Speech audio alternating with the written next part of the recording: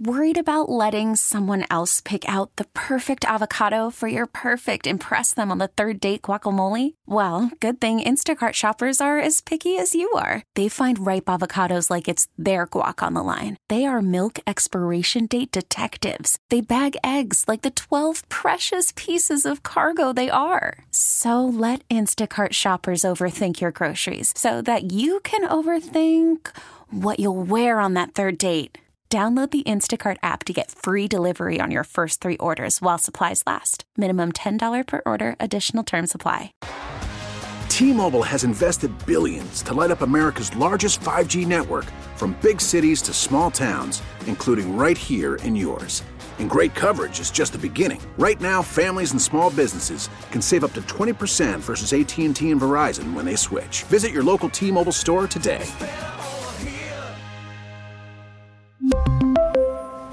Plan savings with 3 lines of T-Mobile Essentials versus comparable available plans. Plan features and taxes and fees may vary.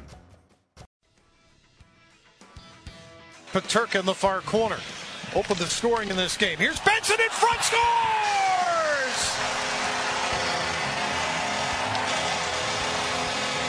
Zach Benson, that's all he does is go to the net, and he gets rewarded here. The Sabres pick up their 5th of this game. It's 5-0 Buffalo. Pass in front, looking to tip that one towards the net. Kopitar trying to be a little creative there with Byfield. Near side, what a save by Luukkonen! Oh man, as he rolls it over at the near post. You're listening to the Extra Point Show on WGR Sports Radio 550. Good morning, everyone. Zach Jones and Josh Schmidt hanging out with you for the next 2 hours. Right there, Dan Dunleavy on the calls.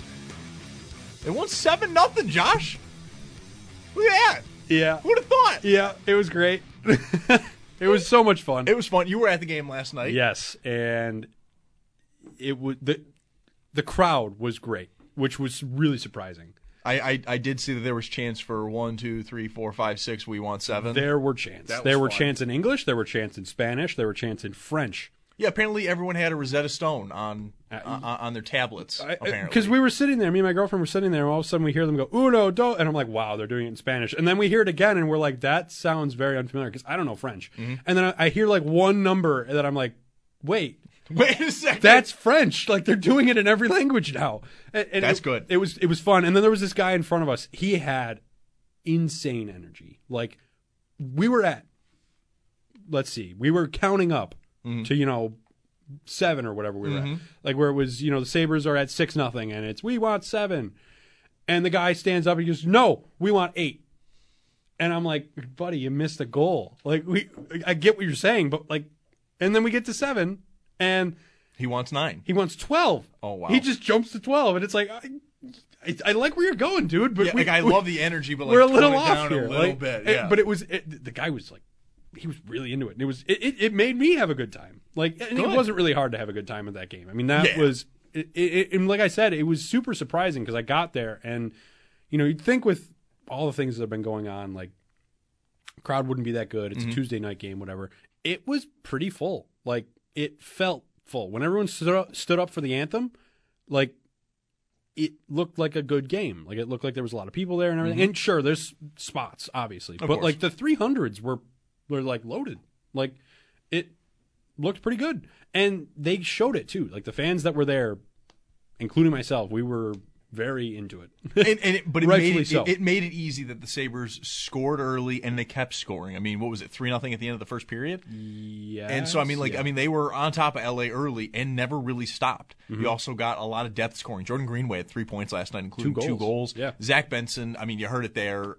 He just kind of refused to score like a normal goal. Yeah, it's only wicked. He never just shoots it coming down the wing. He's got to he's going to fall down. He's going to do weird dangles. He's going to use the other end of his stick. Yeah. And slide it into the net.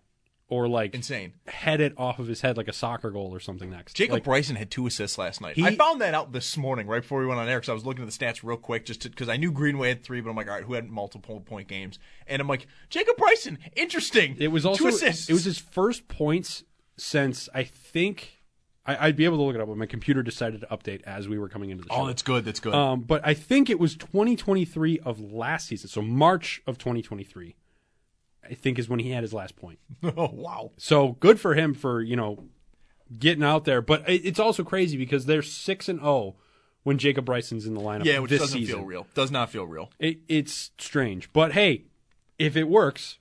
If it works, it works. And then along with that, as I said, 7-0, that's what? Ukko-Pekka Luukkonen's fourth shutout this year? Fourth shutout of his career, too. Of his career. Amazing. He has been so good. 33 saves last night. He really has become something special. Yeah. Like in a relatively lost year, he has been one of the lone bright spots. Well, him, JJ Peterka has been very, very good. Yep. Benson. The prospect of Benson is great. The It's not like Benson. his output is anything like, oh my God, look at him go. Yeah, no. That was his first goal in like a month. Yeah, it's been a little bit. But when he's not scoring, he still looks like a great player because he's all over the ice. Last night, I think he almost got in like 2 or 3 fights. It was crazy. Like he's scrappy. He was getting after it with like Philip Deneau. Yeah, he's something. And mind you, Zach Benson isn't the tallest, biggest guy, and he's also 18. Thing. Yeah. You're going up against Philip Deneau, who was probably one of at one time was one of the better players in the NHL, like in terms of free agent and trade piece and all that stuff. But it was just really funny to see him like kind of go after the guy and just start jawing after. It wasn't like he was responding; it was he started it. Like, and it's great to see because you don't like. That's where I think he looks kind of like Jeff Skinner because Jeff Skinner does that too, and it's great. But like, you also have to look at last night. The Sabres blocked 28 shots for Luukkonen. That's insane. There were probably 7 of them in the last 2 minutes of the game. I remember I saw Dylan Cousins go down in front and kind of take one off the back. And yep. That was first of all, that was really scary. I was like, oh no, here we go. Like Cousins is going to be out now or something. But he was fine. He got up, shook it off, and whatever. But it's not like this team has had issues like playing for each other. But moments like that where it's guys are laying themselves out on the line to get their goalie a shutout. That's like important pieces that we haven't seen throughout this drought of selflessness of a team to just go out there and do it. Yes. Granted, it has not nearly been it's not the top of the issue box. Like there's other things going on, but that is one of the components that you like to see more. And you've seen that a lot this season and last season where, these guys are playing for each other. They're going out there and they're just playing together. Yeah. It's just, I wanted to get the positivity out of the way early.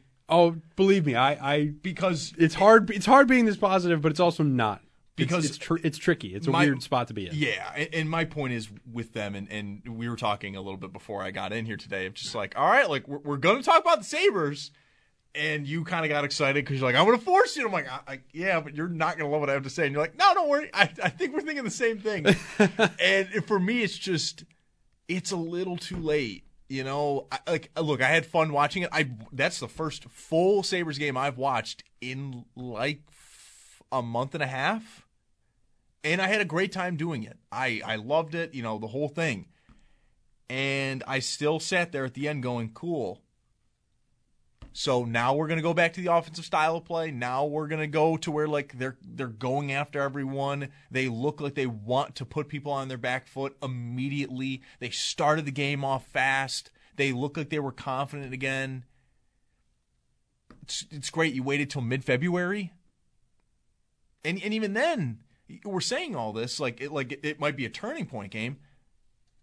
It's a really good chance they get blown out by Florida at home, because they can't really win at home very often.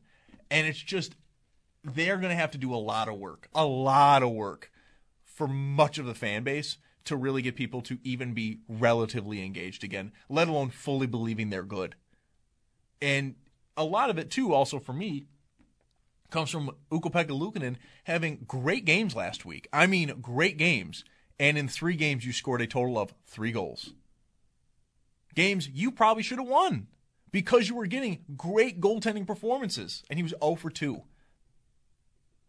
I mean, like, just it's so frustrating, man. And like we talk about it a lot off air, and we talk a lot about it on air, just how frustrating they have become as an organization, where it's just I don't know where to go from here. I want them to make a trade. I want them to do something at the deadline that signals like this year was not good enough. We removed this piece and we brought in this guy. Or, we realized like we can't have all of our prospects. We've moved a few of them because now we're going to go this way. I don't think they're going to do it, man. I think they already have, based on how this operation has worked for the last few years, as long as Granato and Adams have been here, they have their excuse ready made. It's already there. Oh, guys, we were too injured. We never really got to see what this team really could be. Jack Quinn got hurt in July. I mean, how could we recover? And that is where they need to show me something. Kevin Adams was on air yesterday with Shope and the Bulldog, and I left that kind of just being like, lukewarm is probably the best way to put it. I left his appearance on our station very lukewarm, of just like, and I don't think Adams meant it in a bad way. But for me, as one of those fans that is worried this organization doesn't want to make moves or isn't willing to make moves, for him to go out there and really kind of get assertive about the fact that, Casey Middlestat, sure, I'm taking calls because I would be bad, the GM talk, I'd be bad at my job if I wasn't taking calls, which it's the bare minimum, brother. Like, it's the bare minimum. Right. For him to kind of get up on his high horse and say, I'm not in the mood of trading away core pieces, and actually, we're thinking we're probably going to sign him to a contract and keep him here. How many of these guys are you going to bring back who haven't made the playoffs in what's going to be 13 years to long-term deals? In the 1 year where they had expectations, Josh, it is like a horse race, and the horse right out of the gate fell down. That was the Sabres year. So many people were putting money on them. It was exciting. National people were liking the Sabres and liked the plan that they were doing, and they fell right out of the gate. And they never really got up. They kind of were just dragging their face across the dirt. Because, for whatever reason, the coaching staff decided, that whole fun running gun style that we had, that the fans, embraced and adored, stop that. You should never do it again. Never do it again. We are going to go so aggressively defensive with a team that can't really do that style. And we're going to do it literally until it's too late. And, you're going to love it. You're going to learn to love it. It's just, man, it is frustrating. We were talking today, too. They are not even one of the worst teams in hockey. They're not. No. Their goal difference is -5. They are getting good goaltending. They have good players on this roster. But, man, this team seems to get in their own way too much. They start off on deficits constantly. It feels like almost every night. Their special teams, their power play specifically, is offensive. It really and truly is. Get the puck to Thompson on the one time. I don't care if he's covered. Figure out a way to do that. And that is just so ridiculous that we're still sitting here with the same power play and the results are radically different from last year. I mean, what was the stat? It was maybe a week ago, but the stat was, Thompson had 20 power play goals alone last year. The Sabres have 20 this year as a team. What are we doing, man? What are we doing here? And that's where, as much as last night was a blast, and I look at their schedule and go, man, they should be able to go on a winning streak here. They should be able to get above 500. They got Florida tomorrow, but Florida plays tonight against Pittsburgh, so they're going to be on a back-to-back. So you're likely getting a backup goaltender. It's at home. You should be able to get them. Then you get Minnesota on Saturday. Minnesota's not been that great. Maybe get them. Then on Monday you get Anaheim. Anaheim's terrible. They'll probably lose 2 of those 3. You did also lose to Anaheim in the West Coast trip. You did lose to Anaheim in the West Coast trip. So you will lose 2 of those 3. And, that is my thing, is just, they still have not won 3 games in a row, Josh. We're in mid-February. It is Valentine's Day. They have not won 3 games in a row. Bad teams do that. Just on a whim. Just like oh, wow, it happened. Hey, solid week. It ruined our draft position, but solid week. We can't even do that. I think that's been the most frustrating part of this season, is because they are literally the definition of mid. It's you're winning one, you're losing one. You're winning one, you're losing one. The worst place to be in sports. You're not good enough to make the playoffs, and you're not bad enough to get a good draft pick. And you're also not good enough for players to want to come play for you. I think that's the biggest issue with the Sabres right now. Yeah, the toxicity around the team is still there. Right. Even though the team itself, like the players, aren't, well, from what we know, they aren't toxic towards each other. Like that's what it seems anyway. There's been no reports of that at all. Like it's still. A couple weeks ago, they put out the Athletic put out their player poll. Buffalo was third worst on cities to play in, not be here, like as a team, play in as an away opponent. The only teams that beat the Sabres out were Winnipeg and someone else, but that's because Winnipeg's arena is like 45 minutes outside of the city. Is it really? It's weird. So it's like Ottawa. Wow. I didn't know it's that. weird. Oh. But the thing is you can, like, look at last year. Last year, the Sabres played great. Tage Thompson looked electric. Cousins was coming into his own. Paterka and Quinn had like that next step. You had so many signs. signs. And yes, you can't predict regression, but you also can't sit there and say, well, these guys are all going to progress. Like, some of these guys aren't going to progress. Some of them are. Some of them are going to stay the same. I mean, look at Paterka. Like, Paterka has absolutely progressed. He's the team's leading scorer. Exactly. But my point goals-wise, I think goals-wise, not points-wise. Yeah. But my point there is, it's great that the management and the coaches believe in this team, but you can only believe in them so much. You can only give them so much credit until you have to say, all right, well, you're not working out. You're not getting better. You're getting worse. Mm-hmm. And it's time to do something new. Maybe not necessarily trade that player. Because, yes, Tage Thompson's regressed, but I'm not saying trade Tage Thompson. But you bring someone else in. You shake things up. You make someone uncomfortable. Hey, this guy's coming in. I'm just throwing names out there. Brock Besser. I don't think he'd ever be a guy. But you bring in a guy like a Brock Besser, or look what Vancouver did, where they brought in Elias Lindholm. Yeah. And you make your other players say, hey, that guy could take my job. Yeah, it's I got to start playing better. Sports. Right. Like, they're not. I mean, yes, are they kids? This is a very young team. They're all like 24, They're all 25. around our age. But they've been involved in near pro hockey most of their lives. Right. To get to that position, they've kind of had to be a part of like near professional organizations. Yeah. They know the job. They know the organization, or they know the foundation of it. But you got to make them uncomfortable. Look, initially, I think Granato's idea of I need to build everyone's confidence up worked wonders initially. Well, yeah, because the team's confidence seems to be your only way to get people to be motivated. Yeah, it is going to cause problems. It feels like this team needs a miracle level speech, either from the fans or the coaching staff, to even get up on a Tuesday night.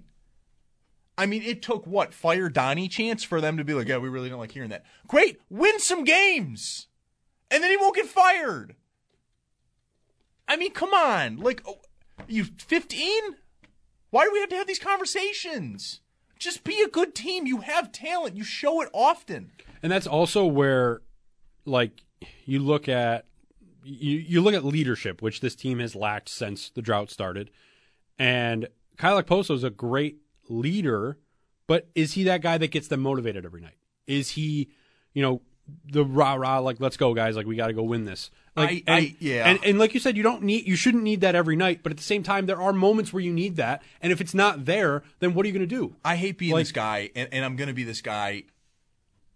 Why are him and Gergensons here? I mean this like that. Look, it's nice, and it's a fun story that they've been the leaders here. It's a business. It's not. Yeah, I mean, absolutely, it's a business.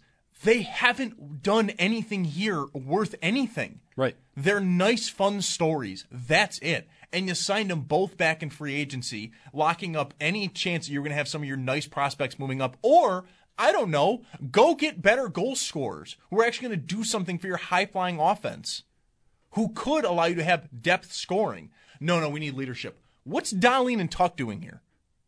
Even Tage. They're actually talented players who are also considered up-and-coming leaders. Dylan Cousins. Why'd you bring in Eric Johnson if you need more leaders? Yeah, this is absurd. It's absurd. It's one thing to sit there and say, Okposo and Gergensons are leaders and they're veterans on the team. They've been here the longest. But then you go out and you bring in a complete outsider in Eric Johnson and say, he's going to lead the defense. Yeah, great. He can't play. Yeah. He can block shots and he can play on your penalty kill. That's not what you needed. Yes, that's part of the equation, but you needed a defenseman to do everything. You needed someone that could play alongside Dahlin, like Rasmus Anderson in Calgary. Yeah. He's available, kind of. Kind of. Make a hard deal. Go get aggressive. Trade Matt Savoy and Isaac Rozan And, well, hey, you guys are great prospects, but we need to get better now. Yeah. And judging from what Kevin Adams said yesterday with Showman Bulldog, is it seems like he doesn't want to trade for futures. He wants to trade for players. For now, yeah. And it also seems like he doesn't want to trade Casey Middlestat, so there's only one other group of people he can trade. The prospects. That would make a worthwhile addition. Because there are players he could trade, but you're going to get probably the same kind of player in return, or you're going to get draft picks. Speaking of the trade deadline, it's time now to get connected to our fans. It's brought to you by Northtown Kia. Shop online at northtownkia.com. Let's go to Nick, who's hanging on the line. Nick, good morning. How are we doing today? Good. How are you? I'm doing all right. I was just wondering if you think that they should go after like a top-end forward, another depth forward, or like a stay-at-home defenseman kind of guy at the deadline, get rid of some of these top-end prospects we got, because we just have way too many. There's just no room for them. Yeah, absolutely. Nick, thanks for the call. And that's my point, is like there's too many prospects. They're not going to find spots on this roster, especially if you sign Casey Middlestat to a long-term deal, maybe not 7 years, but if you sign to a long-term deal, that's another forward spot. You're not bringing up your prospects. And this is where our own Brayton Wilson has brought this up a lot. He's over at WBEN, comes in and fills in on GR as well. He's brought up Logan O'Connor often for the Colorado Avalanche as someone who's on their third line, but is sitting here at a career year, 13 goals, 12 assists, 25 total points, and he's on their third line. He also adds speed, and he's relatively young. He's not in his 30s. I believe he's about 26, 27. So he comes in, he fits the project you're doing. He's 27. 27. He fits the project you're doing, and he actually adds depth scoring. And he adds speed. And he's price effective. He's price effective. He's at $1 million contract this year and next year. So you're not really adding anything to the cap either. So, and that's not even really an issue for the Sabres because they have cap space. They have cap space. It's not like if you want to go defenseman, I know Hannafin's name has been brought up often. The only problem with Hannafin is he's a left shot. He's a left shot defenseman. So it's there. You're running into like, okay, there's too many of you. We have to move off of one. You're running into the logjam. But like, there's also, and I like the idea, but I feel like they'd have to pay too much. Sean Walker in Philadelphia. Okay, he's a right shot defenseman. He's got 17 points, not really an offensive defenseman, but he can, do that. But it's more of this is a guy you put with Rasmus Dahlin to say, hey, just give me the he's puck. going to go up the ice and you're going to stay right here. Yeah, just give me the puck that we don't get sound defensively. That's it. And he's been one of the key pieces for the Flyers, so I don't even know if he'd get traded. But if he did, I think it'd be a lot more of an asking price than any GM should pay. Yeah, because he's a UFA at the end of the year. He's maybe just in a good system. Like, we've seen a lot of strange things come out of Philadelphia this year with John Tortorella as head coach. And I kind of have a bold prediction for next year of, even though Philly looks great right now, that John Tortorella effect is going to wear off. Oh, yeah. And they're going to just nosedive. Because that's what happens with him with every team. He's great for like 2 years, and it's because the players are like, we like this, tough guy system, and we're going to work our asses off and be good at hockey. And then after a while, you become Cam Atkinson, where it's like, hey, get this guy away from me. He's crazy. I'm mentally exhausted, and I hate coming to work every day. Yeah, so I don't know. I mean, that's one of the guys I've been looking at, but like I said, I think that'd be too much of a price to pay just for a rental where you're probably still going to miss the playoffs. Because if it was a sign and trade, I might be more open to it, but I'm more into Rasmus Anderson or a younger side on guys the that things. I'm trading for now to see what they are this year, but also going into next year. Right, and and if you're looking at forwards, one guy that popped into my head, Anthony Mantha on Washington. He's not, this holy cow, like this guy's amazing, but he's got 23 points in 43 games. He's a little expensive right now. He's UFA at the end of the year. If you can get him to maybe sign back, maybe that's somebody that can help you out next year as a depth scorer. But that's potentially running into the same issue of, hey, it's, not the same effect, but it's Zemgus Girgensons. Like, what are you doing? You're scoring 15 points and you're just your entire taking career. up. Mantha's not that way, but Mantha could be, trending that way, like with age and, Absolutely. Got to take our first time out here if you want to join the conversation. What do you think the Sabres should do at the trade deadline? Do you want to see them kind of just stay the course, move back to that offense style of play, and just try to make a run of the playoffs now? Or do you want to see them start trading pieces, start actually kind of shaking it up a little bit? Would love to hear your thoughts. 803-0550 is the number to call. Zach Jones, Josh Schmidt hanging out with you here until 12 here on the Extra Point Show, and you're listening to WGR. Call from mom. Answer it. Call silenced. Instacart knows nothing gets between you and the game. That's why they make ordering from your couch easy. Stock up today and get all your groceries for the week delivered in as fast as 30 minutes without missing a minute of the game. You have 47 new voicemails. Download the app to get free delivery on your first 3 orders while supplies last. Minimum $10 per order. Additional terms apply. T-Mobile has invested billions to light up America's largest 5G network, from big cities to small towns, including right here in yours. And great coverage is just the beginning. Right now, families and small businesses can save up to 20% versus AT&T and Verizon when they switch. Visit your local T-Mobile store today.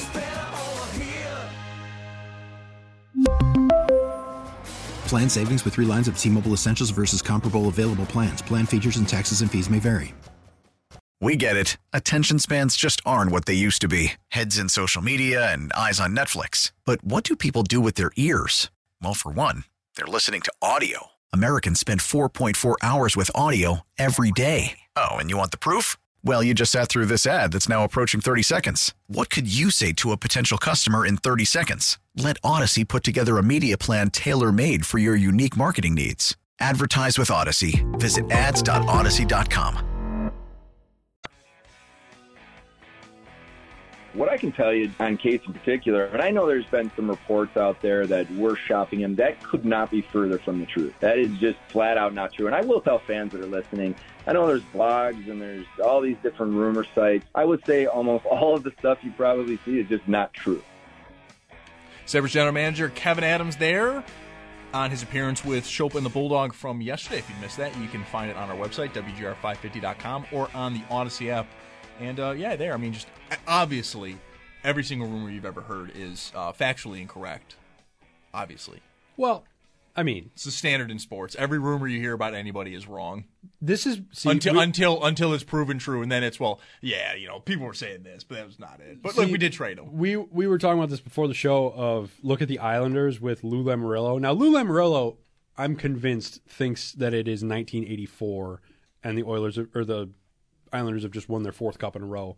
But regardless, he keeps everything in house. Man, they did do that. They did. They went on I 4 in a row. I don't like the Islanders. I looked this up the other day with the Chiefs obviously winning 2 in a row. Mm-hmm. The last team to have won 3 in a row in American sports is the LA Lakers. But in the same article, it was like, and then out of nowhere, the Islanders won 4 Stanley Cups in a row in the 80s. And I'm like, they did do that. I'm pretty sure that, but it always catches me by surprise. I'm pretty sure the Edmonton Oilers didn't even do that with Gretzky. I don't think they did. I don't think and they did. That's the part that shocks me more. But my point there is Lou Lamoriello never, ever, ever lets any rumors out. Mm-hmm. When the trade happens or when a signing happens, he's the one that's reporting it. And it was never like, this might happen with the Islanders here. No, when that Bo Horvat trade happened last year, it was, hey guys, Bo Horvat's an Islander. What? All right, I guess where did that come from? All right, sure. That's what I like about him, and that's the only good thing about him as a GM. But I feel like with that though, it's got to be he truly wakes up the day of the trade and goes, "I'm going to make it."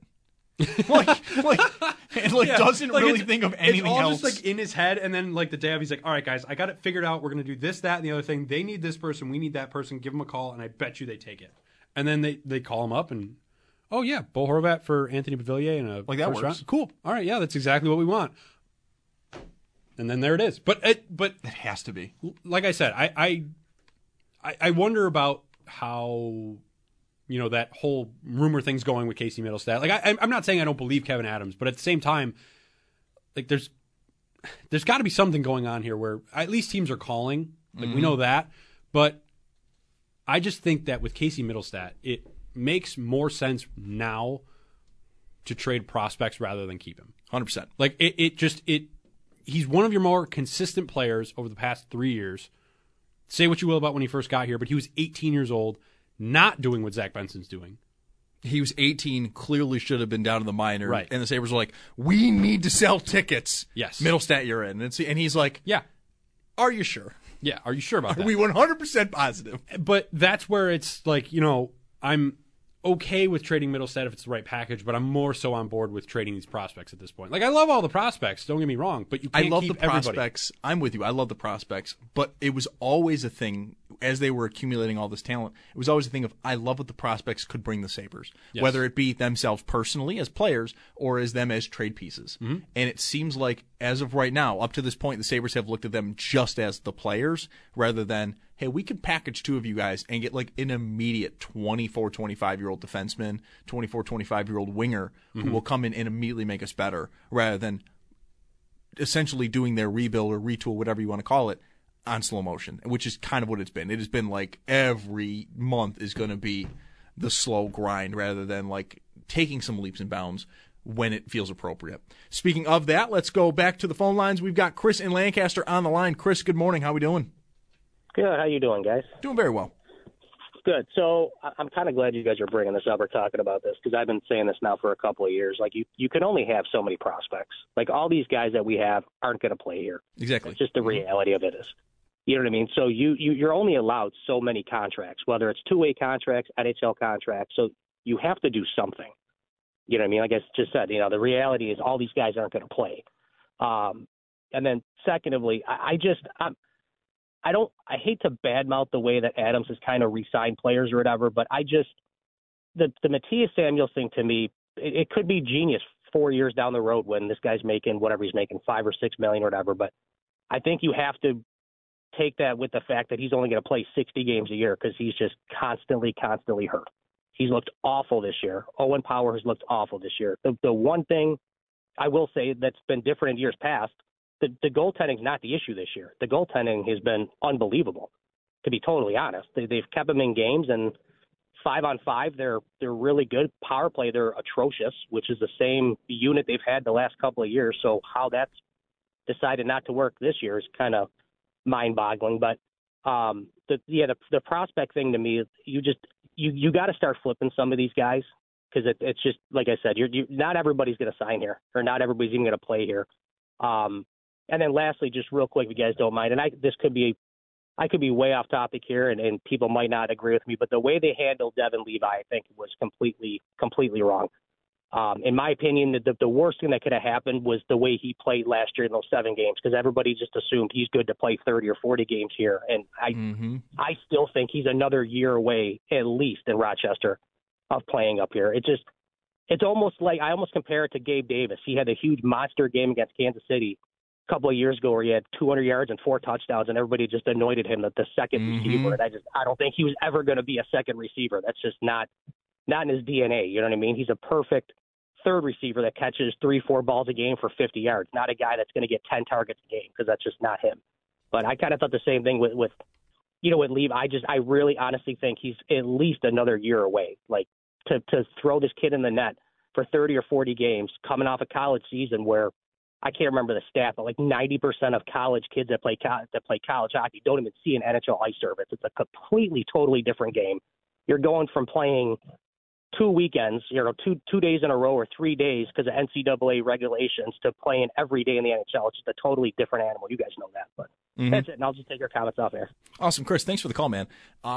I agree with most of that, if not all of it. That Gabe Davis comparison, that's a really, really good comparison. We were sitting here with our mics off, and we both went, oh. I like that. And you know what, though? We'll start from there and then go backwards, because I do want to jump on that Samuelson point. I really like what he said there. But, yeah, on the Levi point, the thing is, and to a certain extent, yeah, I think Chris is spot on, that those 7 games, him playing well, really kind of set a bad mindset for a lot of Sabres fans if he's going to come right in and just be good. Yeah. Even though, when you looked at like Ryan Miller and his award-winning seasons at Michigan State compared to Levi and his award-winning seasons at Northeastern, Miller played like an astronomically more amount of games because he played longer in college than Levi. And so there was that kind of feeling. But people were starting to kind of ignore it because there was sort of this feeling of like, yeah, but Levi's different. He's 1-2. It's not Hobie Baker. What's the college hockey? Mike Richter.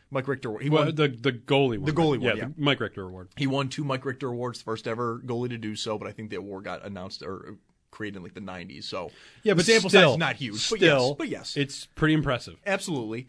And so there was this feeling that he was going to be different than college goalies beforehand. I will tell you, man, it was early on in this season. It was the goal that wasn't from like across ice, and he just misplaces it entirely. I can't even remember who it is against, but it's like Calgary. Calgary. I was at the game. I was at the end. That's right, because we're texting about and it. That's I was right, watching yes. it, and I was like, wait a minute, that went in. And and even he had the same sort of reaction of like, oh my God, that went in. It went in. And I saw that and I went, oh, baby. Like we are pushing the envelope here of him being up in Buffalo. Mm-hmm. And has he had some good performances in Buffalo? Yeah, he's incredibly talented. He will be a great goaltender. I think so. He is currently I don't even know. I don't want to call it a flash in the pan, but it's like you have those moments where it's like, yeah, that's great, but you don't have the consistency. It's because he's a 21-year-old rookie. Right, and Ukko-Pekka Luukkonen is giving you that consistency. He has played, he's 7-5 in his past 12 games, I believe. Mm-hmm. And yeah, that record doesn't look great, but he's got like a 1.6 goals against average. Yeah, it's been only, not by him. He's only let up, like in his last 5 games, mm-hmm. he gave up 3 goals to Anaheim, 2 goals to San Jose, 2 goals to Dallas, 3 goals to St. Louis. One of the goals against St. Louis is an empty netter. The other goal against Dallas, I believe, is an empty netter. Maybe. Mm-hmm. I might be wrong there. But still. And then there was the one game against Vancouver a couple weeks ago where he lets in 1 goal, but the Sabres can't buy one. They hit the post 4 times. Oh, yeah. And they lose 1-0. That's the thing. You're not losing 6-3 anymore. You're losing 2-1, 3-1, mm-hmm. 1-0. 2-0. Because it's been a big thing. Like, they can't score this year. It's been a huge thing. Right. I will say on Levi, by the way, his stats down in Rochester, he's 3-2-2, 3 wins, 2 losses, 2 overtime losses. Goals against 2.57. So I mean that's pretty darn good. He's well under 3 goals against. Right, that's pretty good. And then his save percentage is .912. Okay, yeah, that's what you want him to be doing, and you want him to be pushing those guys to the playoffs because that you also have Yuri Kulik, mm-hmm. Isaac Rozan. You have those kinds of players on Rochester, and you want them to be, getting better and getting in that winning mentality, that winning environment. You don't want your AHL to just be, we got a bunch of veterans down there and like a couple prospects. We just really want Rochester to be awesome. Yeah, like we're gonna put guys that could probably be on a 4th line somewhere in the NHL, but they're on the 1st line in the AHL scoring like 80 points a year, mm-hmm. looking great. That's not what farm teams are meant to be, and sometimes they become that just because of how good the big club becomes. Yeah. But with Rochester, in the position the Sabres are in with their prospects and stuff, that should be one of the best teams in the AHL, and they're not. Yeah. And that's also where you have to look at and say, okay, why are they not this good? Maybe we should start moving off some of these prospects. Mm-hmm. And while their value is still there. Right. Yeah. So I mean, to the caller's other point though, too, like not everyone's going to be able to sign contracts. Mm-hmm. I think for me, my more fear is that they're going to wait too long to where Matthew Savoy still not being on an NHL roster. All of a sudden, he goes from a guy that was picked in the top 10 of his respective draft class to all of a sudden a guy who cannot make an NHL roster on a Sabres team that is in going on to a 13-year playoff drought. And just that being around the prospect, let alone the fact that he has picked up some injuries, and he is not scoring amazingly in the WHL. All of a sudden, that becomes a thing of, okay, well, what's the value on this guy? Now, all of a sudden, a top 10 pick you had that is not making a roster isn't even getting you anything in return because you took 3 years to decide if he was going to be a Sabre or somewhere else. That scares me. Yuri Kulik and Isak Rozan playing on Rochester this year. I don't know how they've been stats-wise. I mean, we've had spots where they've both come up to the Sabres. So, Rozan more than Kulik. Kulik played 1 game. Yeah. But still, I mean, that's not – it was an injury kind of night. Mm-hmm. Like, hey, we need somebody to come up. Here's your shot. Yeah, go. He didn't really do anything. He didn't do much. But you can't really fault him for that at the same time. Yeah, so I mean, like that's a big part of me too. Is like you cannot wait forever to trade some of these guys because then eventually what they give you isn't anything. Right. And then on Isak Rozan, by the way, 39 games played this year, 27 points, 11 goals, and then I'll try to get Yuri Kulik here as fast as I can. Kulik has 25 points in 33 games, 16 goals, and 9 assists. Okay, so I mean, they're about the same. Solid years overall. Nothing crazy, not bad. But that's also I know I just said, oh well, you want your AHL to be young. There's a lot of AHL teams that aren't. These guys are playing against grown men, grizzled NHL veterans that are trying to make their way back up to the NHL. Yeah, in the playoffs last year, that became Rochester's biggest problem is they were running into teams that no, they're built for the AHL. Right. They're bigger, like the Hershey strong, Bears. Yeah, the Hershey Bears specifically. So there's lots of, there's things to take away from the AHL, and there's also stuff where you have to kind of keep an open mind to what they're actually playing against. Yeah. Real quick, I want to give this food for thought during the break. Okay. Say the Sabres trade Casey Middlestat and one or two of their prospects. Mm-hmm. How are you feeling? Think about that. And then we'll get back into it. We'll do that when we come back. If you want to join the conversation, 803-0550 is the number to call. Zach Jones, Josh Schmidt filling in here on the Extra Point Show. And you're listening to WGR.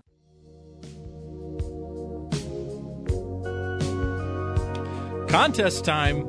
Be call number 5 at 716-221-4WGR. That's 716-221-4947 to win a pair of tickets to see Tower of Power on Saturday, March 2nd at OLG Stage at Fallsview Casino at 8 p.m. Plus a $100 dining voucher at Overtime Sports Lounge. Must be 19 years of age or older to win. And for tickets, visit FallsviewCasinoResort.com.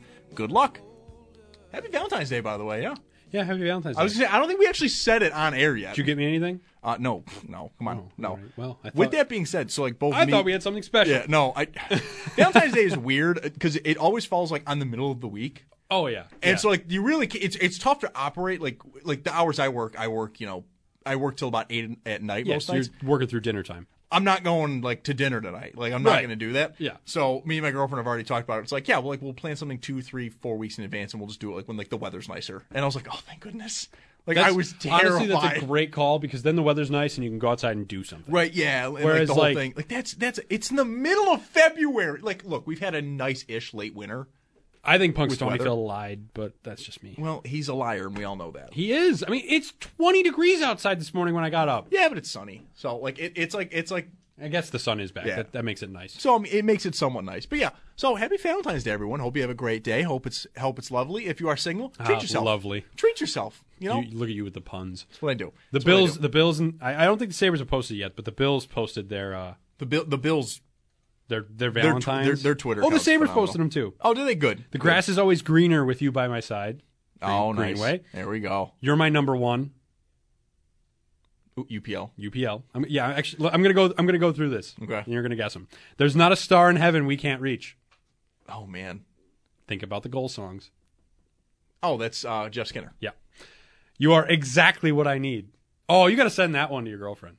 Exactly what I need. And it's Zach Benson. Yeah. I might do that actually. That is fantastic. Mainly because I have a dorky sense of humor that really I want to make myself laugh first and then you. Yeah, so right. It'll fit my The Bills ones were good too. I love when like teams do this.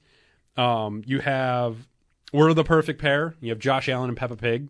Yes. You make me feel warm and fuzzy. It's Stephon Diggs in his pink tracksuit that he wore that one game. Yep. What's Cooking Good Looking with James Cook? That's just great. Love that.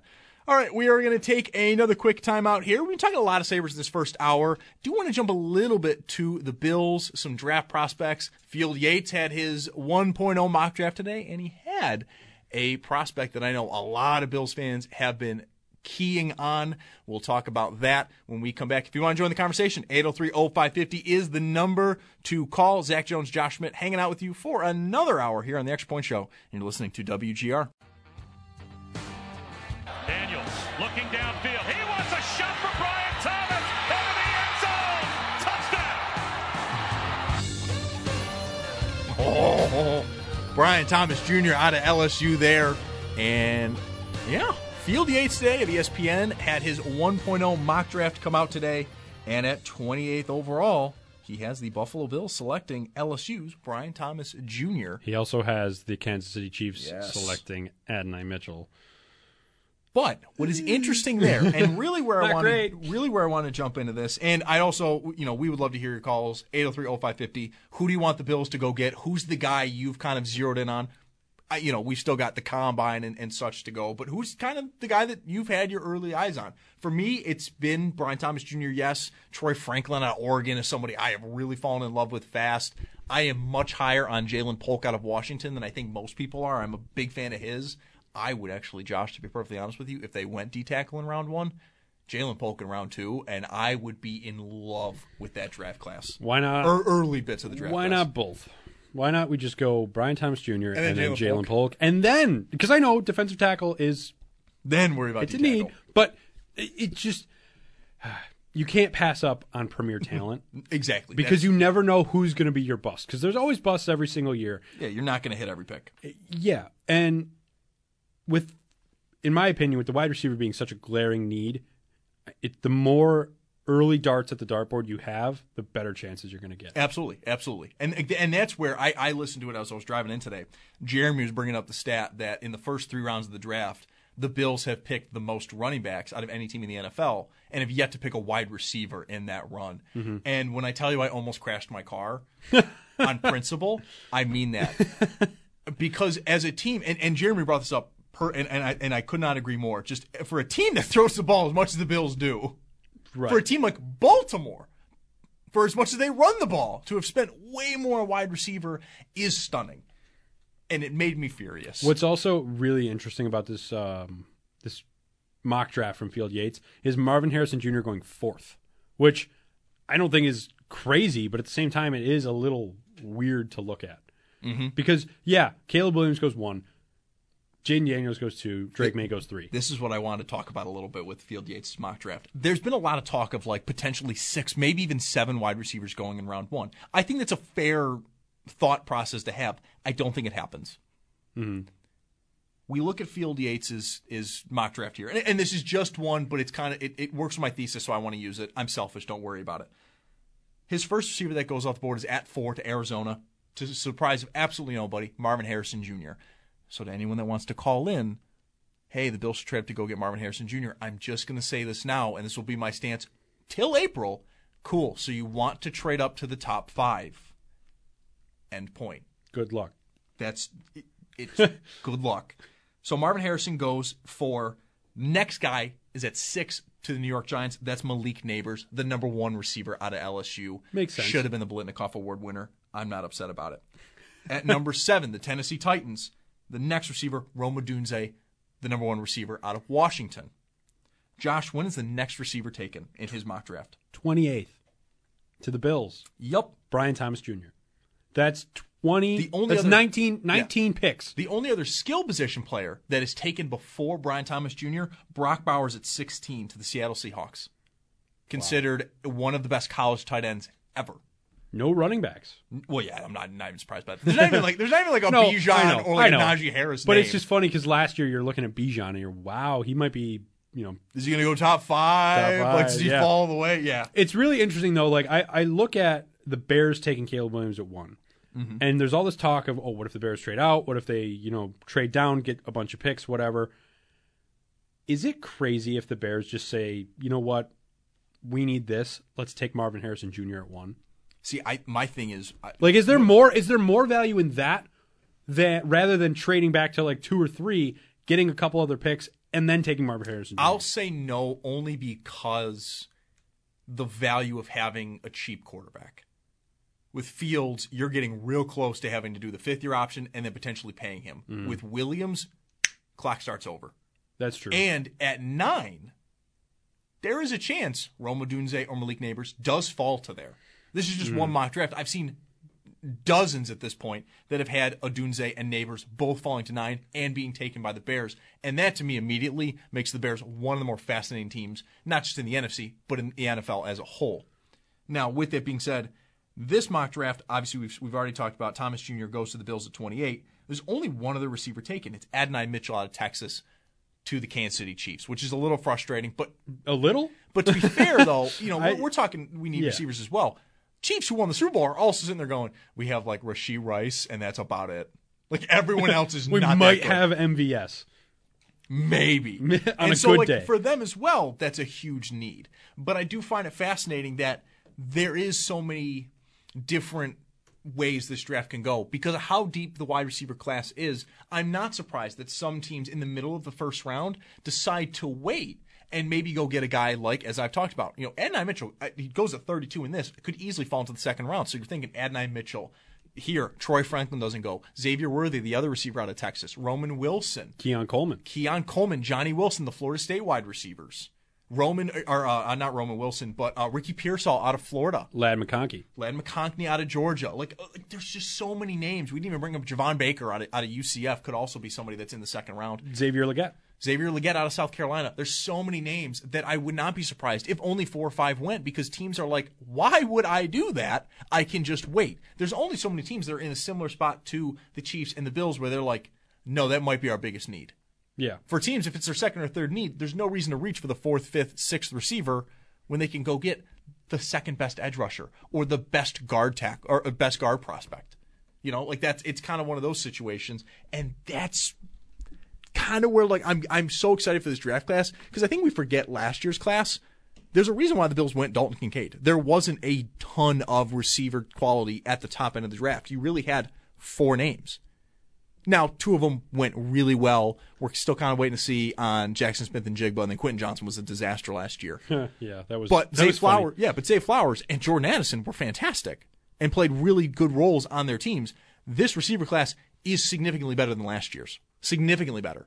All 3 of the top 3 would be the number 1 overall receiver in last year's class, and I think Brian Thomas Jr. would also be the number 1 overall receiver in last year's class if, you know, you took this year and put him in last year. And I think that's going to be a big thing of just value-wise, teams will be willing to wait, and the Bills could get lucky because, it's all luck. I mean, you got to hope other teams don't go certain ways, and could fall into their lap. A guy like a Brian Thomas Jr. or a Troy Franklin out of Oregon, I think, would be another great pickup for the Bills. Let's go back to the phones and get to Butch on the east side. Butch, how are we doing this morning? Good morning, guys. Good morning. Thanks so much for taking my call. Great show. Very interesting. And I got a couple things I want to say. Plus, I want to tap in on the last topic you said about the Sabres, because it kind of go with the combination that I'm speaking about the Buffalo Bills. Number one, our head coach is in a position that he's never been in before, and I hope that he adapts to this, which I know he probably has to, and that is that he has to play young players now. They're in the generation now, just like you two gentlemen are young gentlemen, and I'm a fan of both of you. You're up and coming in this radio game, and by you guys getting opportunity to actually perform, people like myself and other people who are listening that loves this show can see the talent that you guys have. That's the exact same thing I'm telling Sean McDermott to do with these young players. Coming in this draft, and I know you probably might disagree with me, and I understand, is that I hope that Brandon Beane moves back, pick up more selections based off some things like you just finished speaking about how deep in the receiver group the talent is. But my guy is Powers out of Oregon, the center. I really like this gentleman. I really believe that keeping Josh Allen up, Josh Allen can make no names house names as a receiver group. And if you keep that offensive line strong, you can do that. And I hope that Brandon Beane uses this draft to just not go back in the first round, maybe to the beginning of the second round, but pick up more picks during the regular day 2 and day 3 as well. Now, I say that, and then I'm going to use the Sabres now. This is what I would like. I don't know. You guys are going to totally disagree. But I believe in, just like I just spoke about you two guys of getting opportunities. These young kids in Rochester right now, are getting opportunities. But at the same time, my thing is confidence. And I'm like this. I was always taught sometimes you got to get your butt whipped a lot of times. You're going to be good at eventually. And I look at teams and I look at college teams and they're losing. We're already losing it. We're already losing downtown Buffalo. Why not lose with young players? At least we know the players are going to eventually get confidence. They're going to be good one day. They're already up at the top level playing against the top players. But it's no choice but to be up.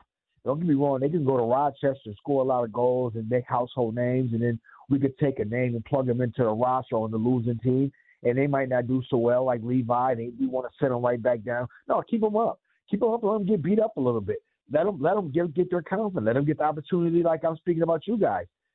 This is what I'm saying about the young players. The Kansas City Chiefs just won a Super Bowl with so many young 2-year players. It was ridiculous. They got rid of years ago. They got rid of their wide receiver that went to Miami. They never got another one to replace him. They still win it.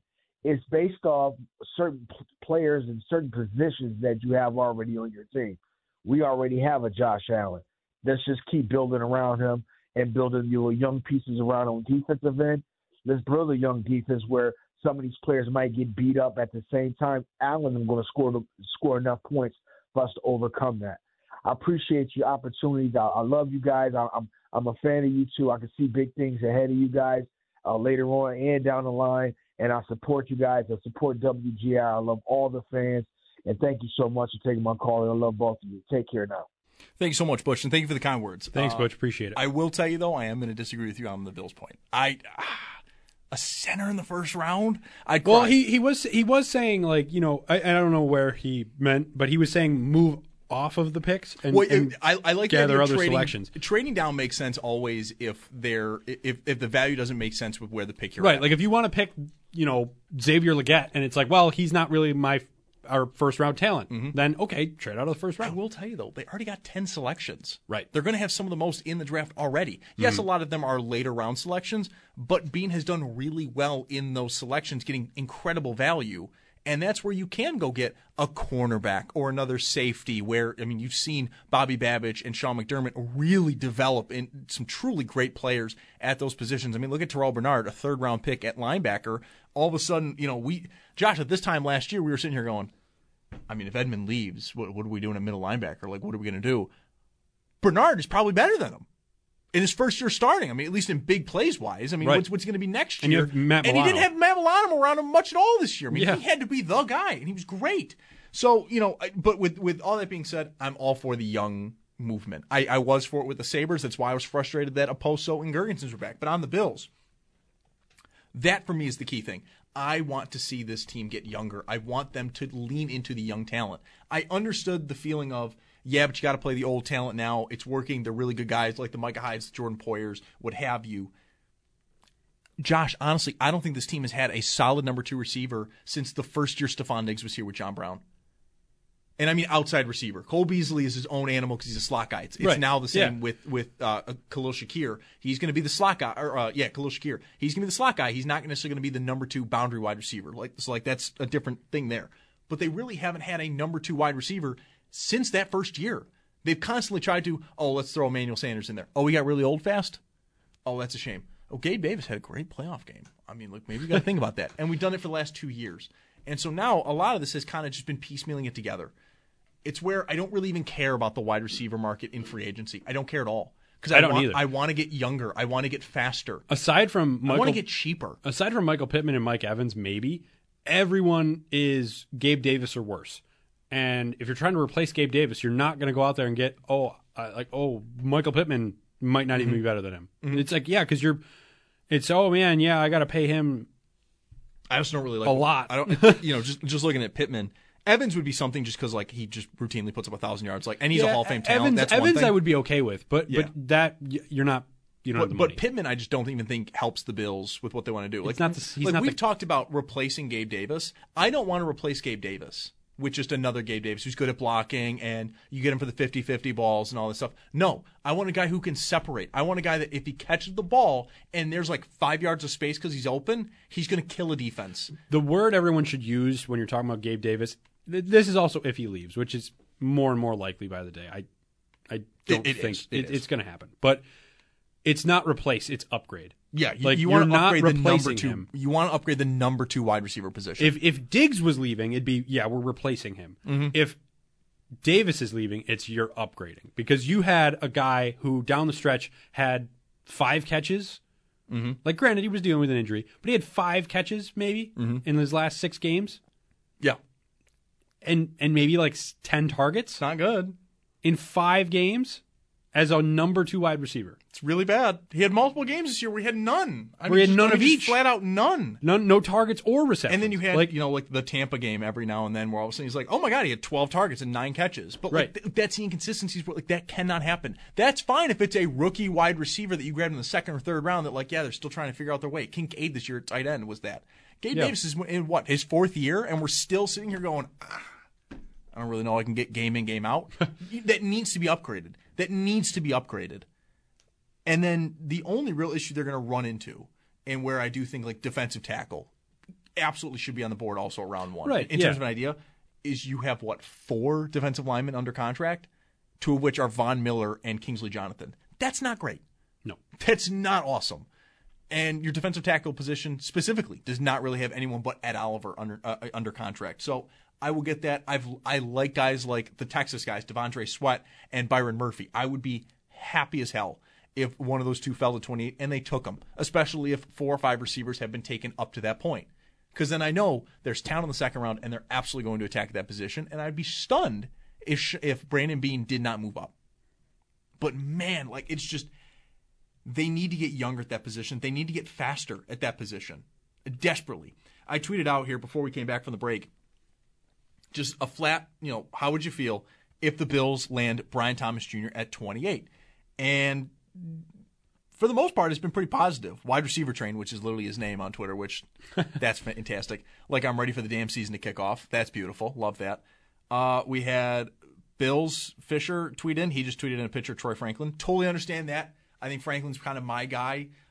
Thomas, I have a little bit of worriness if he's going to be great as an all-around wide receiver. I feel like the sky's the limit with Troy Franklin. I truly, and he would add something I've been desperate for with the Bills, which is speed.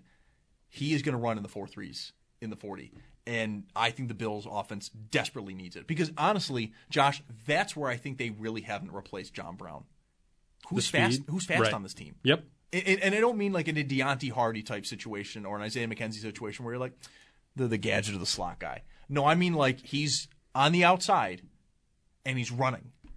Right, because they haven't replaced it. Diggs doesn't even really have that. Diggs has the separation ability of, he's just a great athlete, and if he's covered or even double covered, he can make a crazy catch. Mm-hmm. But it's not like Diggs is a speed demon down the sideline or anything. Like, yeah, sure, he's fast. Diggs is quick. I would never say he's a burner. I would say he's very quick. Right. And so he has that quick movement where it's just boom, all of a sudden he's gone. Which is why I've been a big fan of Troy Franklin, but also Brian Thomas Jr. Again, the combine's later this month, so we'll get official measurements there. But he's also going to be somebody that runs in the low 4.4s, maybe high 4.3s. Yep. They desperately need that. They need speed because this has also been. Josh, what's been the key phrasing for the Bills' offense when they got to add explosiveness? Explosive. But it's been yak. Yards after catch. Mm-hmm. They just don't have it. And I think a lot of it is because they're not getting guys that separate, and they have guys that when they get the ball, they can't break away from defenders. What's a scenario where the Bills trade up in the first round? Like 95%. It's like 95%. How high do they go? Like 3 or 4 picks, maybe. Yeah, you don't think it's... Nothing crazy. I would be stunned if they pick a 28. Do you think they get to 20? Is that too much? That might be fun. Like, not 20 itself, but do you think they can get higher than 25, let's say? I think so, yeah. 20 to 25 is still a doable range? Yeah, I think so. I'm telling you, I'd be stunned if they pick a 28. They haven't picked at their first round pick in the last 2 drafts. Right. They've traded up to go get their guy when they're within range. 3 fifth round picks? I think it's 3 fifth round picks. I got to now look at the 2 or 3. I know they have multiple in the 5th round. But to me, it's tricky because I look at the value of an NHL draft pick to an NFL draft pick, and it's completely different. And it's mind-boggling. They have 2 fifths, 3 sixths. It's the 3 sixths and then a 7th. But then they will also likely get a 3rd as a compensatory pick for Edmonds. And that'll be pick 99. I think so, yeah. In most mock drafts that I've done, that is where the Bills pick in the 3rd round. Yeah. Is 99. But my point is what picks there can they trade up? Like, how many picks would it take to trade up? That obviously you're trading pick 28 in this scenario, but is it enough of 28, a 5th round, and a 6th round? Yeah. Like, is that enough? It wouldn't be crazy because it obviously, we're not breaking ground when we say this. You got to have 2 to tango. Right. But that could also be a team that's like, you know what? I want to take a Michael Penix. Mm-hmm. I want to keep that 5th round or that 5th year option being a 1st round pick. But maybe taking him at 21, 22 is too much.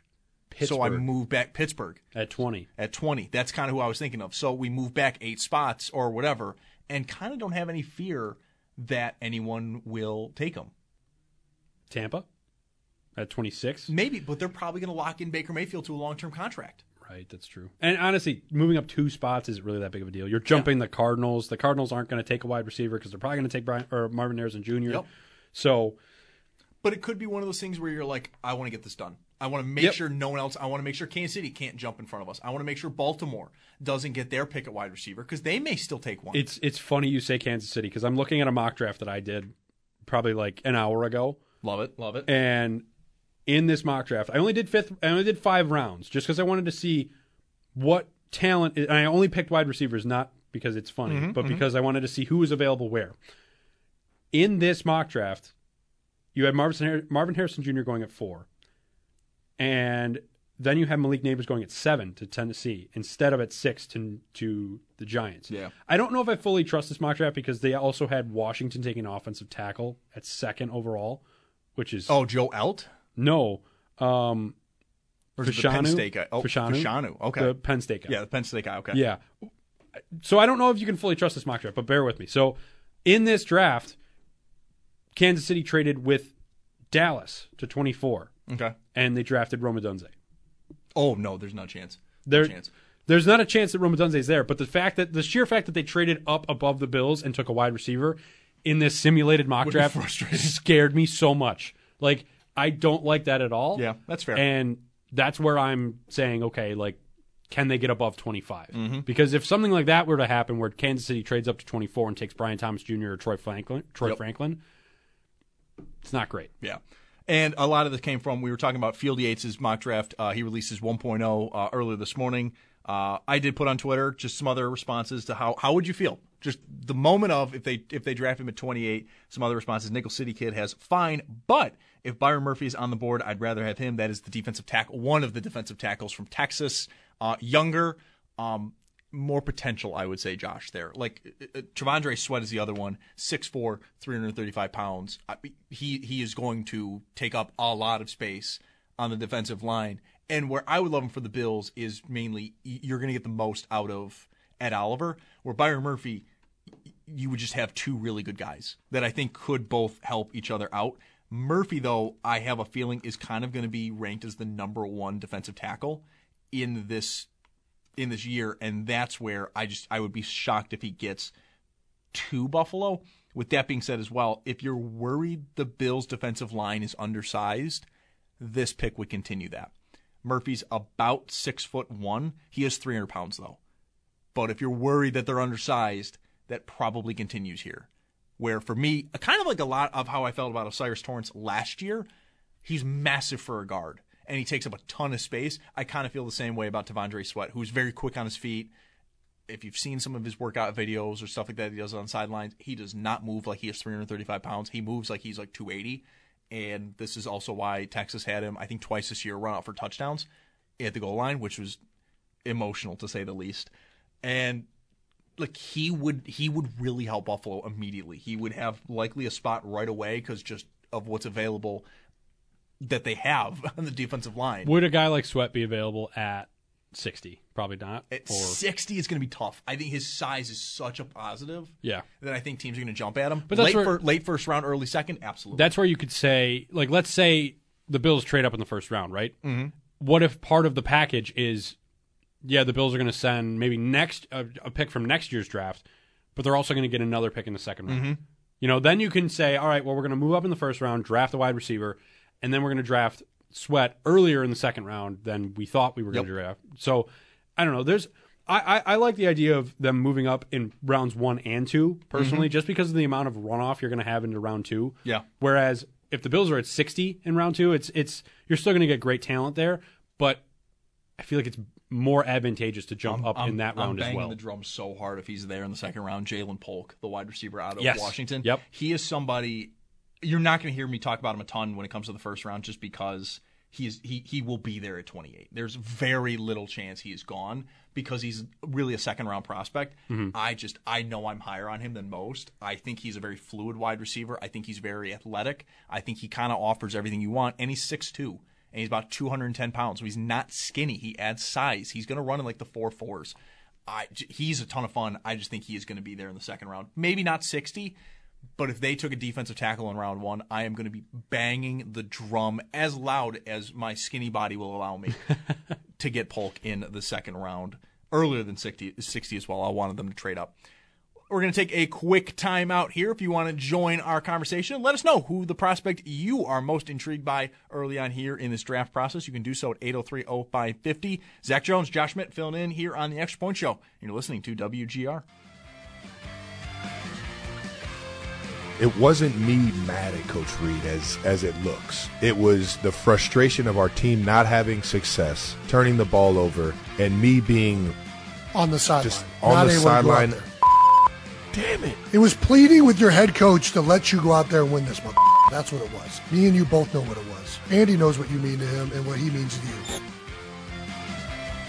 Travis Kelce there on the Pat McAfee show, and cool, yeah, but don't act like a psycho. I don't know. It was on New Heights.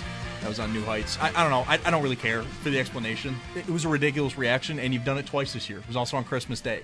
Is he a locker room cancer? Some people are saying so. No, I'm just kidding. But that's what they'd say if it was Diggs. Yeah, no, exactly. That's what they would be saying But if it was me, literally anyone other than Travis Kelce. It doesn't even matter that if it was Diggs. If Brandon Ayuk did that to Kyle Shanahan, it's the same conversation. It's so ridiculous. But it's because it's Travis Kelce. It's because it's Travis Kelce, and they won. Right. It's much easier to defend yourself and laugh it off when the confetti's falling you're like, oh, we won the Super Bowl. Would that have been a bigger story if they lost? Absolutely. I think that probably would have been the main story for the Chiefs if they lost. I think the main conversation on any talking head show is Travis Kelce coming back to Kansas City. I wouldn't have been that. It would have been. No, I think it's what we're in the first quarter when he does that. Early second. Whenever Pacheco fumbles, I think it's the early second. Early second. So it's relatively early in the game. It's close, and he's freaking out, almost knocks over Reed. Look, I get it. And I heard Steve Tasker talk about on One Bills Live that emotions are running hot, and I get that. We've seen guys yell at each other the whole thing. More my fact is he's done this twice where he is getting in Reed's face, screaming at him, and I don't believe him when he's saying I'm telling him I want to get in the game. What? I mean, he did say he crossed the line when he did that. Oh, yeah. So. Well, he's of course he's apologizing going to say because he that. realizes, because they say it on air in front of everyone. Oh, yeah, I love him, the whole thing. Probably afterwards, Reed was like, what the hell was that, dude? Yeah. You can't come just screaming in my ear. We're trying to play a game. Yeah, get it together. Well, and also, too, he did not that, but he did something similar earlier in the year where he threw his helmet while he was on the sideline. And had a whole thing. I don't know. I don't find this Chiefs team's very, very likable anymore. Really outside of Reed, I still love Reed. He's funny. But you have Mahomes having a whole hissy fit for a good day and a half about the refs after they made a good call, which I think he ultimately did acknowledge that afterwards, when he watched it, it was a fine call. And then you have Kelce, who's had 2 freakouts at Reed. I mean, legitimately screaming in his face. For whatever I think because he's not in the game when a player fumbles or because someone doesn't catch a ball, whatever. There's other players, dude. Other people got to make correct decisions. They're not nearly as likable. I love Chris Jones. I love Andy Reid. I do want them to start losing though. They also just start losing, man. They just locked up Spagnuolo too.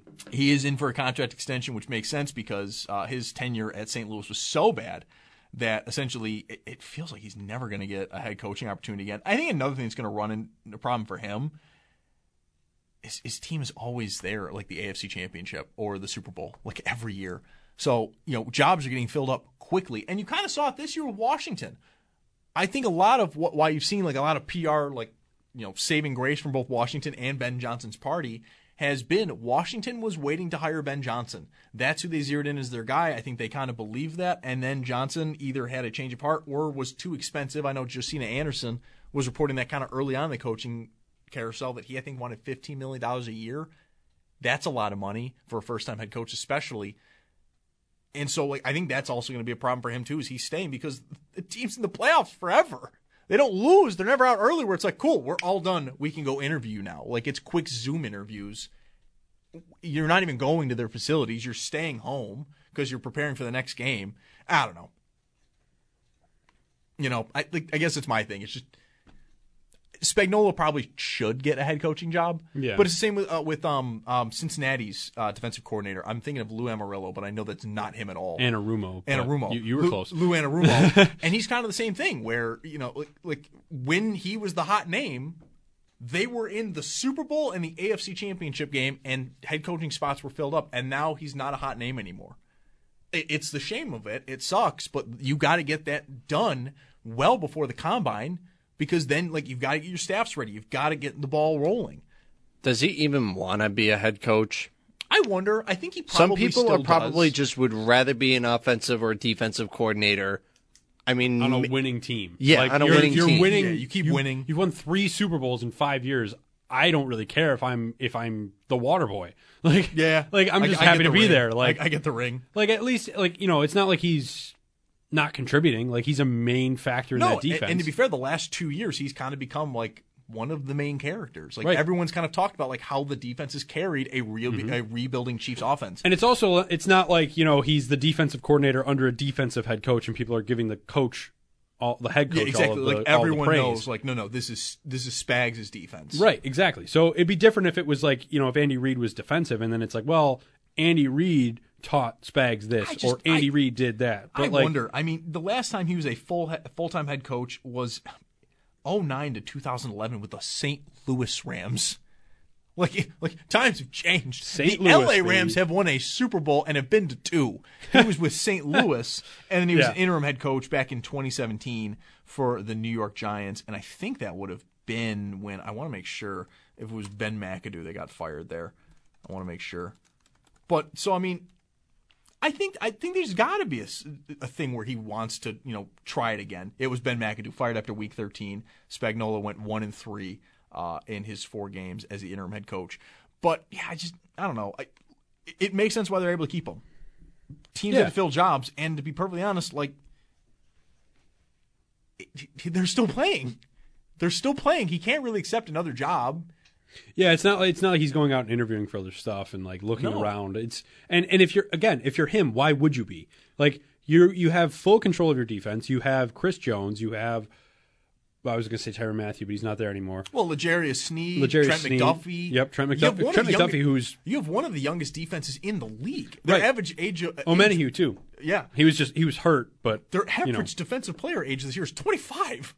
Yeah, and you're only going to get younger too because you're Well, Chris Jones is up this year. Yeah. You're probably going to re-sign him. I get that, but if you don't, they're all of a sudden younger. I mean, you're building something that has become really, really special. And also, if you're Kansas City, is it super out of the blue if you take a defensive player in the first round?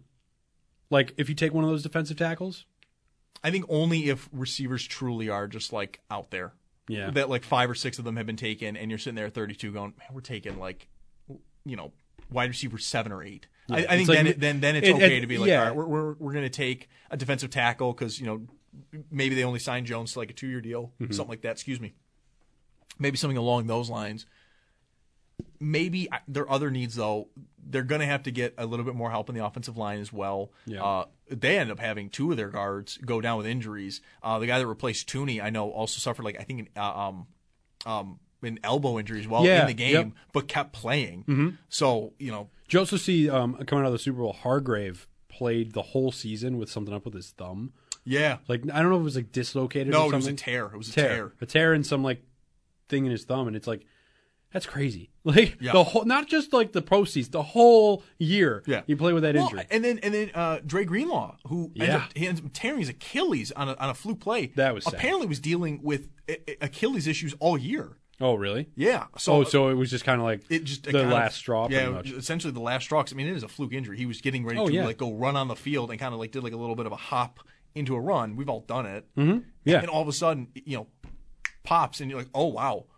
There it goes. I saw the mic'd up from it yesterday, real quick on Twitter. But like Fred Warner just screamed no. He saw him go down and stay down and just scream no. Kittle was like looking around. He's like, did he really like tear his Achilles? And they're like, yeah, they just announced it. And he's like, and just silent for a second. He goes, that's depressing. and it that's is a way to put it. it's such a jarring thing. I mean, we remember though, like it's not the same thing, but.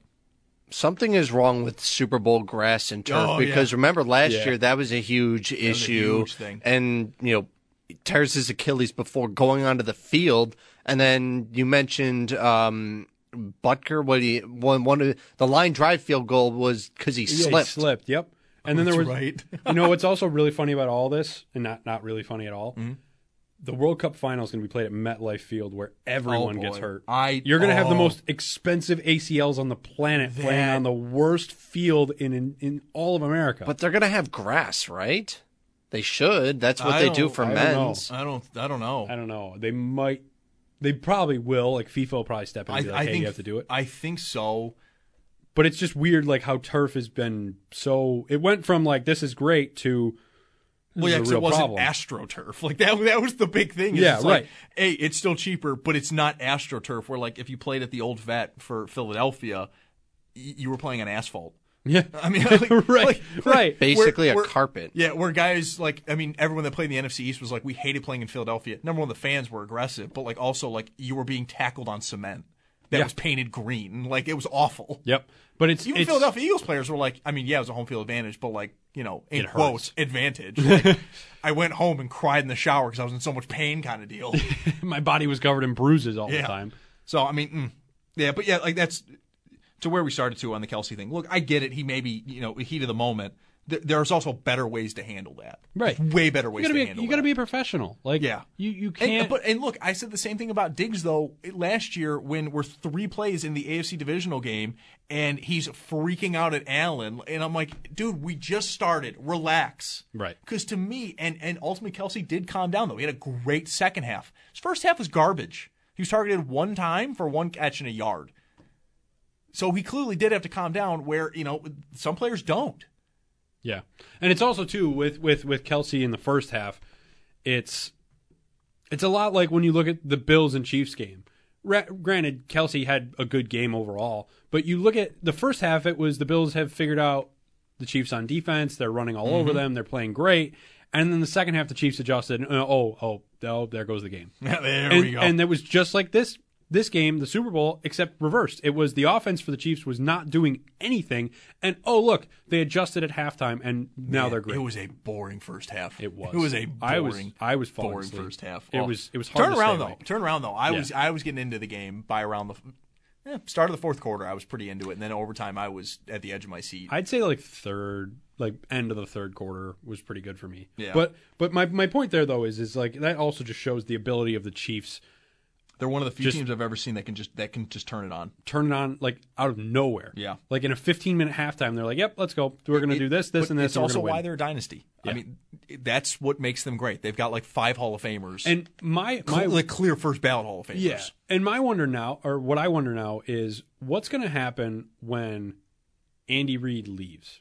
It's always interesting. Always interesting because when a very clear core piece leaves. Yeah, because it's the same with Kelce. Like you'll look at that and go, all right, well, what happens now? Right, and it's now Spags is there too. Of like, all right, like if he leaves, like, well, he won't now because he's signed. Well, but I mean, like eventually when he does leave, I mean that's been a thing. The Eagles lost their 2 coordinators. We're not the same. Still a talented team, still taking advantage of a bad NFC, but not the same team. The Bills lose Dable. They're still recovering on the offense. Right, still good, but not what they were. I think though, like when you look at Kelce leaving is a lot different than Reid leaving because.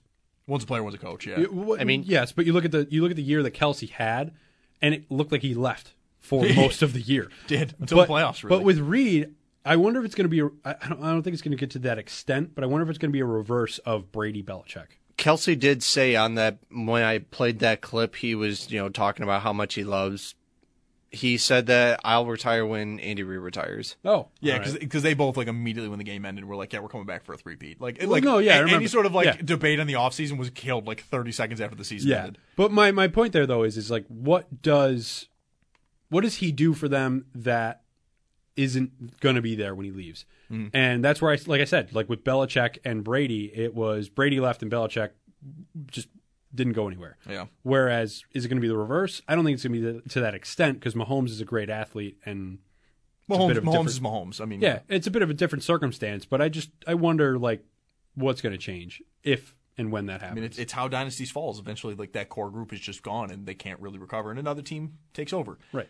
We're going to take a quick time out here. When we come back, we'll get you ready for Sabres Live coming up at the top of the hour. You're listening to the Extra Point Show here on WGR. Shadows grow so long before my eyes. Quick final segment here on the Extra Point Show as we get you ready for Sabres Live coming up at the top of the hour. Quick final thing I want to talk about, Josh, real quick. And we mentioned this team a little bit ago talking about a potential, trading up or trading down situation. The Pittsburgh Steelers. They released Mitch Trubisky. They released a few other players to create cap space. Bring Mitch Trubisky back, please. So that too, like, how do you feel about him as a backup quarterback? I'd love it. I'm less so, but I would understand it. Okay. How do you feel about them as potentially going for Justin Fields? Ooh, I both like the idea and hate it because they brought in Arthur Smith as offensive coordinator. I saw a mock draft where they had him where Bo Nix was mocked. Bo Nix. To the I've Steelers. seen Nix and Penix both go there. I find it fascinating. I would like Fields on the Steelers more than I would like Nix or Penix. I think I would too, because I think. Well, Penix and Nix, you're hitting. Are you looking at Arthur Smith as a downside for Fields or 100%, 1,000%? Really? I don't love Arthur Smith as even an OC. I think he ran the perfect system for Ryan Tannehill, and that's about it. And it's really about it. Like, it's very run heavy. It very much fits Pittsburgh. But what was so weird about how run heavy it was is they didn't use Bijan the way they should have. Oh, that was offensive. Back to everything they did. Back was to Fields. So bad. Back to Fields in Pittsburgh, though. I think it would work great because Fields has that mobility where you look at him like, oh, he can run like Lamar Jackson or whatever. Like, he has the ability to run. Mm-hmm. And that's where I think Arthur Smith could really work with him. It could work. I think the thing is, though, if they trade for him, number one, it's probably going to be a second-round pick, and that's Pittsburgh is going to sign him to big money after this year. They're going to have to because you're giving away a second-round pick on a quarterback. That kind of signals you want to play him. I wonder if they take a wide receiver in the first round then, too, to kind of just give him like a little bit of a boost. Could be interesting. That's going to do it for me and Josh today. I'll be back on air from 10 to 12 tomorrow, joined by Joe Cali. But coming up next, Sabres Live here as they break down the Sabres' 7-0 win over the Kings last night. You're listening to WGR. We really need new phones. T-Mobile will cover the cost of 4 amazing new iPhone 15s, and each line is only $25 a month. New iPhone 15s? It's better over here. Only at T-Mobile, get 4 iPhone 15s on us and 4 lines for $25 per line per month with eligible trade-in when you switch. Minimum of 4 lines for $25 per line per month with autopay discount using debit or bank account. $5 more per line without autopay, plus taxes and fees. Phone fee at 24 monthly bill credits for well-qualified customers. Contact us before canceling account to continue bill credits or credit stop and balance on required finance agreement due. $35 per line connection charge applies. See T-Mobile.com. Now, with the MLB app, you can get baseball your way. Pick your favorite team, your favorite players, and get customized highlights, stories, and breaking news right on your home feed. Follow the action with Game Tip, where 3D replays add another dimension. Plus, notifications can keep you connected to every pitch, every hit, every game. The MLB app. Baseball your way. Download it now for free from the App Store or Google Play. Blackout and other restrictions apply. Major League Baseball trademarks used with permission.